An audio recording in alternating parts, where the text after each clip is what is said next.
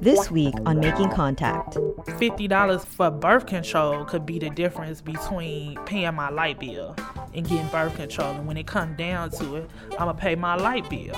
It's like clockwork. Every 4 years, Republican presidential candidates try to prove who the real social conservative is. And defenders of reproductive freedom are sounding the alarm bell once again. This time, they fear it's poor women and women of color who have the most to lose. If we choose to have an abortion, we're criticized. But white America will equally criticize us if we choose to have a child. So we're damned if we do, damned if we don't. On this edition, from Congress to your state legislature to the billboards you see by the highway, American women and girls struggle to maintain their reproductive freedom. I'm Kyung-Jin Lee, and this is Making Contact, a program connecting people, vital ideas, and important information. If you live in Atlanta, LA, or many other urban hubs across the U.S., you might have already seen the billboards. The most dangerous place for an African American is in the womb. Black children are an endangered species. And most recently, fatherhood begins in the womb. Those are the catchphrases used by groups like the Radiance Foundation and Issues for Life. The billboards feature images of beautiful black babies and pregnant women. African American women are almost 5 times as likely to have abortions as white women, according to the Guttmacher Institute, a reproductive health research group. And the provocative billboard campaign is designed to convince African Americans that aborting black babies is tantamount to genocide. Like-minded groups have produced films and glossy commercials with the same message, such as this clip from the film Ma'afa 21. I do not join in the belief that the African is our equal in brain or in heart. We are paying for and even submitting to the dictates of an ever-increasing, unceasingly spawning class of human beings who never should have been born at all. The only way possible of decreasing Negro population is by means of controlling fertility. Birth control facilities could be extended relatively more to Negroes than to whites, since Negroes are more concentrated in the lower income and education classes. We hope that the restraint of population growth can come about through voluntary means. But if it does not, involuntary methods will be used. For all their failures, what the eugenics movement had accomplished was to lay the foundation for the next phase of their plan. And this is where they would find the success that they had been chasing for over 100 years. Reverend Walter Hoy is the founder of Issues for Life Foundation, one of the groups leading the billboard campaign. He says in order to counteract the conspiracy to eliminate African Americans, churches need to do a better job meeting the needs of women and children. Oftentimes, a black woman will stop me and talk about her need for education, her need for a better job. Oftentimes, she talks to me about emotional support from her family, support from her boyfriend, support from her church even. Reverend Hoy says the impetus for the campaign was to start a discussion in his community. But Northwestern University law professor Dorothy Roberts suggests a different cause for the black community's high rates of abortion. Whenever we ask why does a woman seek an abortion, it has to do with an unwanted pregnancy. And so the bottom line is black women have more unwanted pregnancies, and the reason has to do with not having good access to contraception and overall health care. They're trying to make black women feel ashamed about our choices. That's Loretta Ross, the national coordinator for Sister Song, Women of Color Reproductive Justice Collective, a network of reproductive health organizations. She says the message is a fallacy. You cannot save black babies by attacking black women. It just doesn't work. Professor Dorothy Roberts says the billboard campaign distorts and exploits history. That's what's so twisted about this campaign, is that they're claiming to be challenging genocide when they're actually using the very concepts of devaluing black women, regulating black women's reproduction, and blaming black women for social problems. And so to me, there's more of a similarity between eugenic ideology and the billboards than there is the billboards opposing eugenics. Ross says for Black women, it's often a no-win situation. If we choose to have an abortion, we're criticized. But white America will equally criticize us if we choose to have a child. And accuse us of overbreeding, overpopulating the earth, not controlling our children, ruining the educational system. So we're damned if we do, damned if we don't. Ross, from Sister Song, says anti-abortion activists often don't realize the difficult choices women face. Frankly, I'm a woman who at 14 became pregnant through incest. It was not voluntary at all, okay? At the time my son was born, and I had to carry that pregnancy to term because it was pre-Roe, 1969, I had the option of giving my child up for adoption. I found that I couldn't do it. I took one look at his face and I couldn't do it. So I ended up parenting that kid, and I'm glad I had him. I'm glad I parented him. But at the same time, anyone who acts like it's just so easy to carry a child to term, give birth, and then just hand the baby over to somebody else, obviously has never done it. And the women I've talked to who have done it often regret having done it. Even more so than these so-called women who regret their abortions. And so it's a scheme designed to make Black women feel guilty. It builds on the fantasy of adoption being easy, and it ignores the fact that something like 4 out of 5 children in adoption agencies that are hard to place are African American.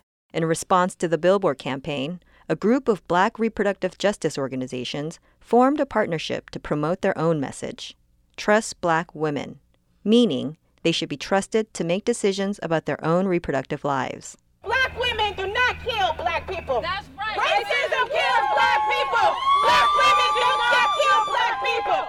Racism kills Black people.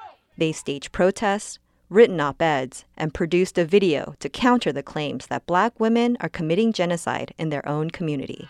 Who's right? Our rights. Whose body? Our body. Whose right? Our rights. Loretta Ross, a member of Trust Black Women, says while there is agreement that historically certain women have been encouraged to have children while other groups of women have been discouraged, ultimately it's about control. I think the best way to fight genocide is to make sure that the objects of that genocide or that control make those decisions for themselves. So I think Black women need not only the right to have an abortion, but the access, the money, the conditions under which they can decide their fertility for themselves.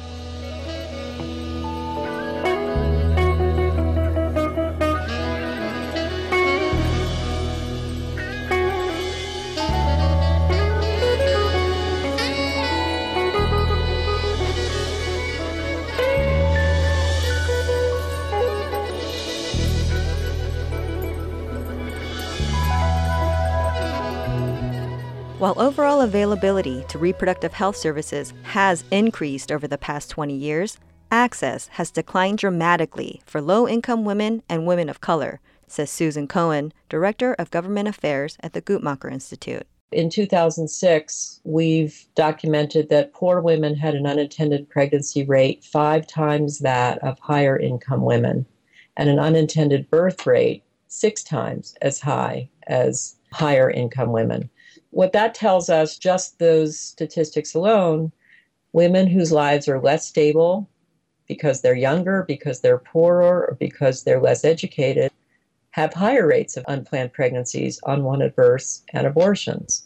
Cohen says the rate of unintended pregnancy for poor women is troubling, and considering attempts to defund family planning centers such as Planned Parenthood, as well as the current economic climate, access is likely to become more difficult for these communities. A lot more people losing their jobs, losing their health insurance along with that. And with the cost of contraceptives and services going up, it's increasingly difficult for women to be able to afford the services they need or to prioritize these services when they've got so many other competing demands on them to support their kids, to buy clothing, to pay for food, to pay rent, whatever it may be. I had my daughter in 2005, and it was about 2006 when I got pregnant again, and I had an abortion. 25-year-old Nicole Goss is a full-time student from the south side of Chicago. She decided to get an abortion when she got pregnant again a year after becoming a single mom. I was working a job at a restaurant. I was getting like 40 hours a week, but I still couldn't afford nothing. And I just knew that that was what I wanted to do because I already had one child. I was struggling to take care of that one. And it wasn't just a choice for me. I believe that it was a choice for her too, because if I'm barely making it for two, why would I bring in three? And now everything that has to be split between two has to be split between three, which means that she would have to sacrifice some certain things too. And I didn't tell nobody because I didn't want nobody manipulating my situation, my decision. She says the decision to terminate her second pregnancy wasn't difficult because she had already considered an abortion with her first one. My first daughter, when I got pregnant with her, I actually wanted to have an abortion, but I didn't because people manipulated my decision. They were like, oh, no, don't do that, I had told my mom, I want to have an abortion, and she was like, oh, you can die, getting that or whatever. And, they just gave me, this horrible story about a claw being stuck up your vagina and crushing the baby's head and, saying all of this, and I wasn't as educated about the situation as I am now. So a young and 19 and not knowing anything, I was like, oh, I don't want to do that. But, I was like, oh, that sounds horrible. I don't want to do that. And the father was like, I'm going to help and I'm going to support and I'm going to do whatever it takes to take care of you and the baby. And 5 years later, he's not around. And I have to do everything myself. When I get up in the morning and I get dressed, I got to get somebody else dressed before I get out the door. If I want to go out somewhere, I got to make sure that I got somebody to watch her before I go here. Or I can't work certain hours because I have to be home to get her. And to have another child would just be too much. I had other things that I need to accomplish in life. Don't get me wrong, I wouldn't send my daughter back for the world. I love her. That's just, my sunlight. But like I said, my first decision was manipulated because I thought people were going to see me through and, support me the way that I needed to be supported. And I found out that, people will tell you anything to get you to do what they want you to do. And at the end of the day, whatever decision I make, it affects me the most. Goss says she never got sex education in school and didn't have access to birth control. My mom talk about sex was, don't do it. If you get pregnant, you getting kicked out my house. I never was like, you need to get on birth control. You need to inquire about that. And being 19 and young, I wasn't thinking about that because I didn't think that it was going to happen to me. In 2008, almost 36 million women needed contraceptive services, a 6% increase from 2000, according to the Guttmacher Institute. The majority of the spike came primarily from women of color. During the same period, the need for government-subsidized contraception spiked 10%. And given the increase in poverty in the U.S., the highest number since record-keeping began more than 50 years ago, that figure is likely to grow. We're human beings just like everybody else. We need access to these things just like everybody else. Nicole Goss. People are always making snide remarks or, why are their pregnancy rates high? It's because we don't have the access to things that everybody else have.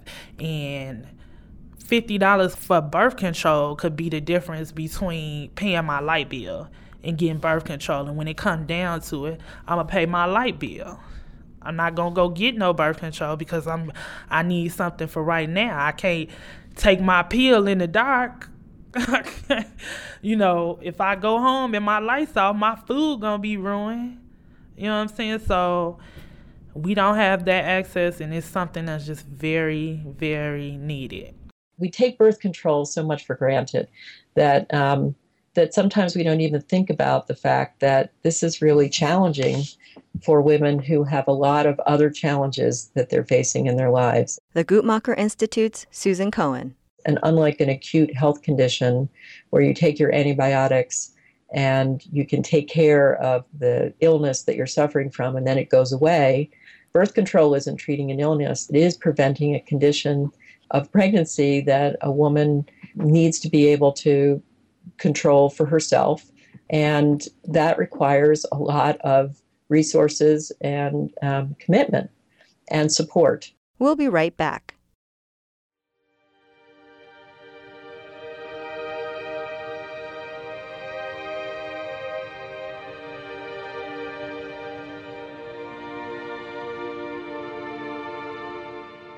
You're listening to Making Contact, a production of the National Radio Project. If you'd like more information or for CD copies of this program, please call 800-529-5736.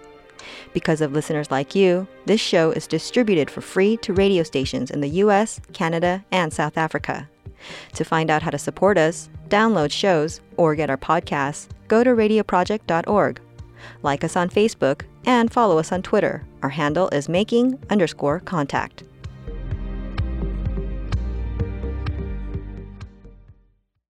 When Republicans took over the U.S. House of Representatives in 2010, reproductive rights advocates began bracing themselves.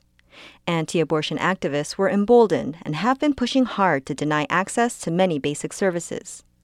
In February 2011, the House voted to cut public funding from Planned Parenthood, the largest reproductive health provider in the U.S.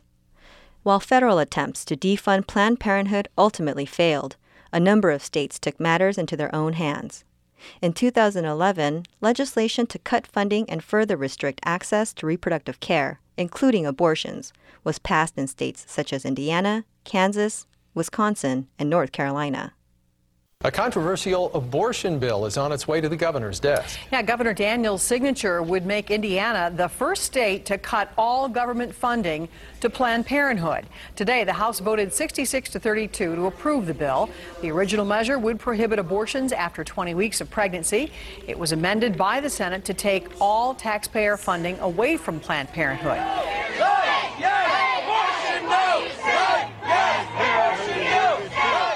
The state of Kansas has stepped up its war on abortion providers. This time they granted new powers to the state government to shut down Kansas's clinics. Governor Brownback signed a bill last month that says the secretary of the state's health department gets to write new rules just for abortion clinics, and then he gets to enforce those rules. And if the state's abortion clinics do not meet those new rules, he can shut them down. Get in for life! Get in for life! Get in, baby!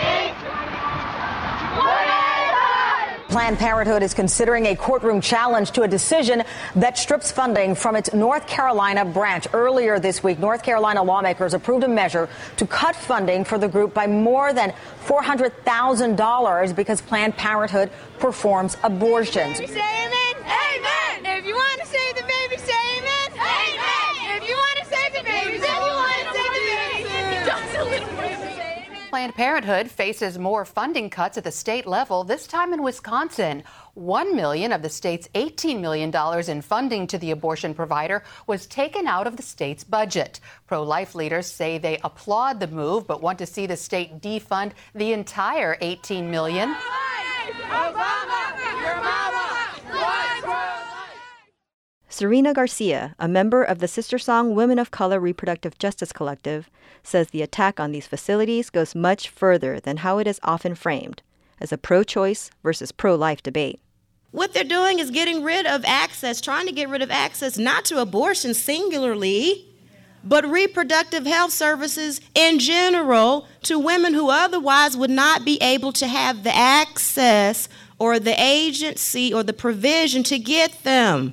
Planned Parenthood critics argue against any taxpayer dollars going to build the group's infrastructure and say that cutting support for all services would limit their ability to perform abortions. What do we need? Planned Parenthood. When do we need it? Always. What do we need? Planned Parenthood. When do we need it? Always. What do we need? But Planned Parenthood and its supporters didn't take the defeat in Congress lying down. They fought back, organizing rallies and launching online video campaigns. 22-year-old Chloe Hines posted a YouTube video during the Planned Parenthood funding debates to share her story of rape. A warning to our listeners, the following excerpt from Hines' video includes graphic language. When I was 17, I was raped by my boyfriend at the time. I was a virgin who was not particularly comfortable with the idea of having sex yet in general, and I was absolutely not interested in having sex with the man I was dating. Having made that explicitly clear to him in various conversations, he developed what I've realized is a rather common blend of entitlement, self-pity, and a generalized hatred of women. He decided to take matters into his own hands. One night, I think it was his birthday, he pressured me to drink until I was very, very sick, and he laughed at me while I threw up. His friends held my hair back and ultimately helped me into bed. I don't know what happened in between when I passed out and when I woke up, but I woke to find my pants half removed, tangled around my ankles, and my underwear torn down also, with him on top of me and his penis inside of me, with his hand and arm across my chest and neck, holding me down. I was not strong enough or coherent enough to understand exactly what was happening or to physically resist. I did not develop a conscious understanding of what had happened to me for a really long time after that. I really didn't think that far beyond the practical next step, in fact. I knew that I was at risk for STIs in pregnancy. I had never been to Planned Parenthood, but suddenly I needed help. When I found the Oneida chapter, Oneida, New York, and I went there requesting STI testing and pregnancy testing, and of course they reminded me that I would have to return for HIV testing in another few months, and I had a couple long conversations with the people there, and I was given a lot of pamphlets and information. I did not deal with my experience of that night any further for a couple of years. But when I was 20, I was speaking to a free school therapist. She got me talking about my experience that night. When I finished, she asked me something along the lines of, "So how does it feel to know you've been raped?" I almost laughed. I was in total shock and disbelief. I was so offended that she would apply such an ugly word to me. And suddenly my entire world exploded. It was 3 years later, and it was the most violent psychological experience I've ever had. It was like choking all the time. I remember distinctly that feeling of breathlessness for just months, a year maybe, I don't know. I had never before made the mental leap required between what I experienced by Adam and that razor-sharp term rape. I'd never described myself as a rape victim. At that point, I was losing myself. I had no grip and no perspective, and I didn't feel like a person anymore. Ultimately, it was Planned Parenthood that gave me the tools to process that experience and make it a productive element of who I am. I revisited their clinics as a patient and became pretty proactive regarding my sexual health. I began talking about rape publicly. I started talking about my experience of rape to other people on campus, oftentimes in large forums with hundreds of thousands of people. And that has never been an easy discussion. But Planned Parenthood provided me with those initial tools to become physically and emotionally healthy enough to move forward with my life. Chloe Hines credits Planned Parenthood for giving her the support she needed in a time of crisis. Without the ability to access comprehensive sexual health care and abortion, I would not be who I am today, and I certainly would not be where I am today. I doubt I would have graduated college, and I truly wonder if I would even be alive. I would not be able to speak to so many other people in the hopes of changing their life, because mine would have been frozen within that instance of assault.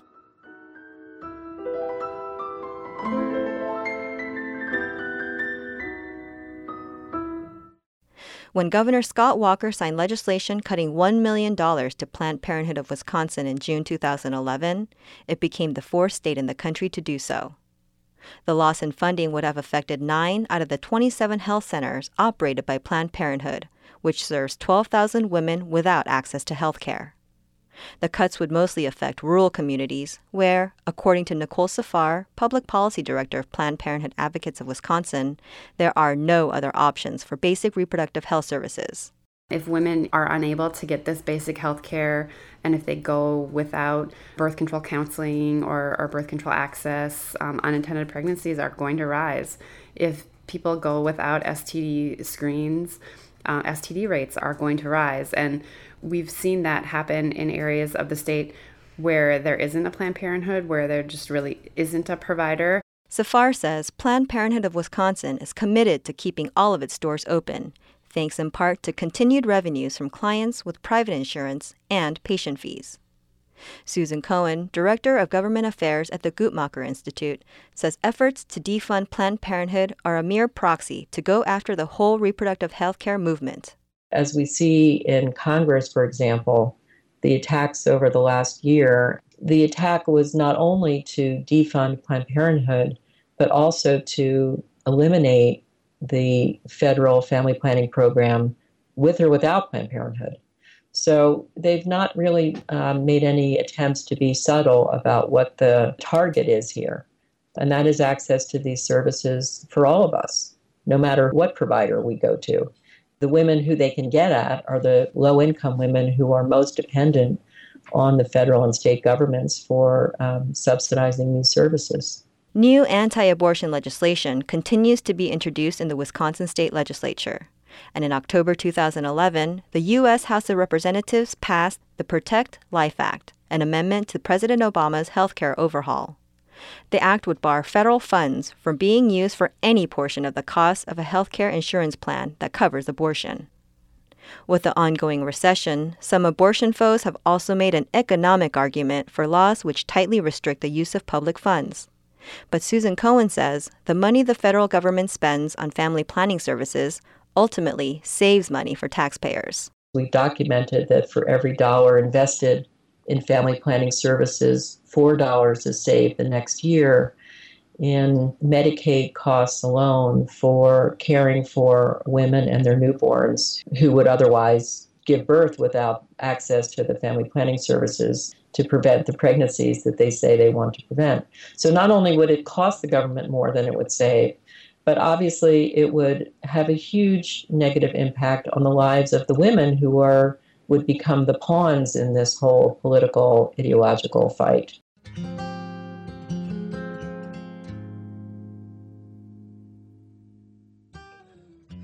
Reproductive rights advocates insist that every woman is entitled to make her own decision whether to have a child and when to have it, and that power must extend to low-income women and women of color as well.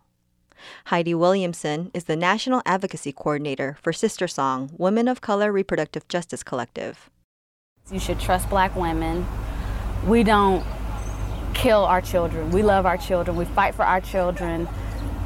But we believe in fighting for our children, not just through the 9 months to make sure that a woman's right to birth justice is ensured. We want to make sure that women have the necessary supports to be good parents, that schools are funded, that health care is offered, that women and families are raised out of poverty to be effective mothers, family members, and at large a community.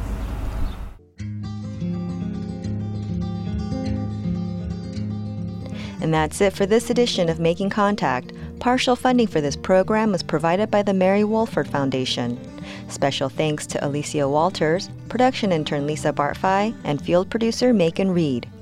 For a CD copy of this program, call the National Radio Project at 800-529-5736 or check out our website at radioproject.org to get a podcast, download past shows, or make a difference by supporting our work. Like Making Contact on Facebook or follow us on Twitter. Our handle is making_contact. I'm Kyungjin Lee. Thanks for listening to Making Contact.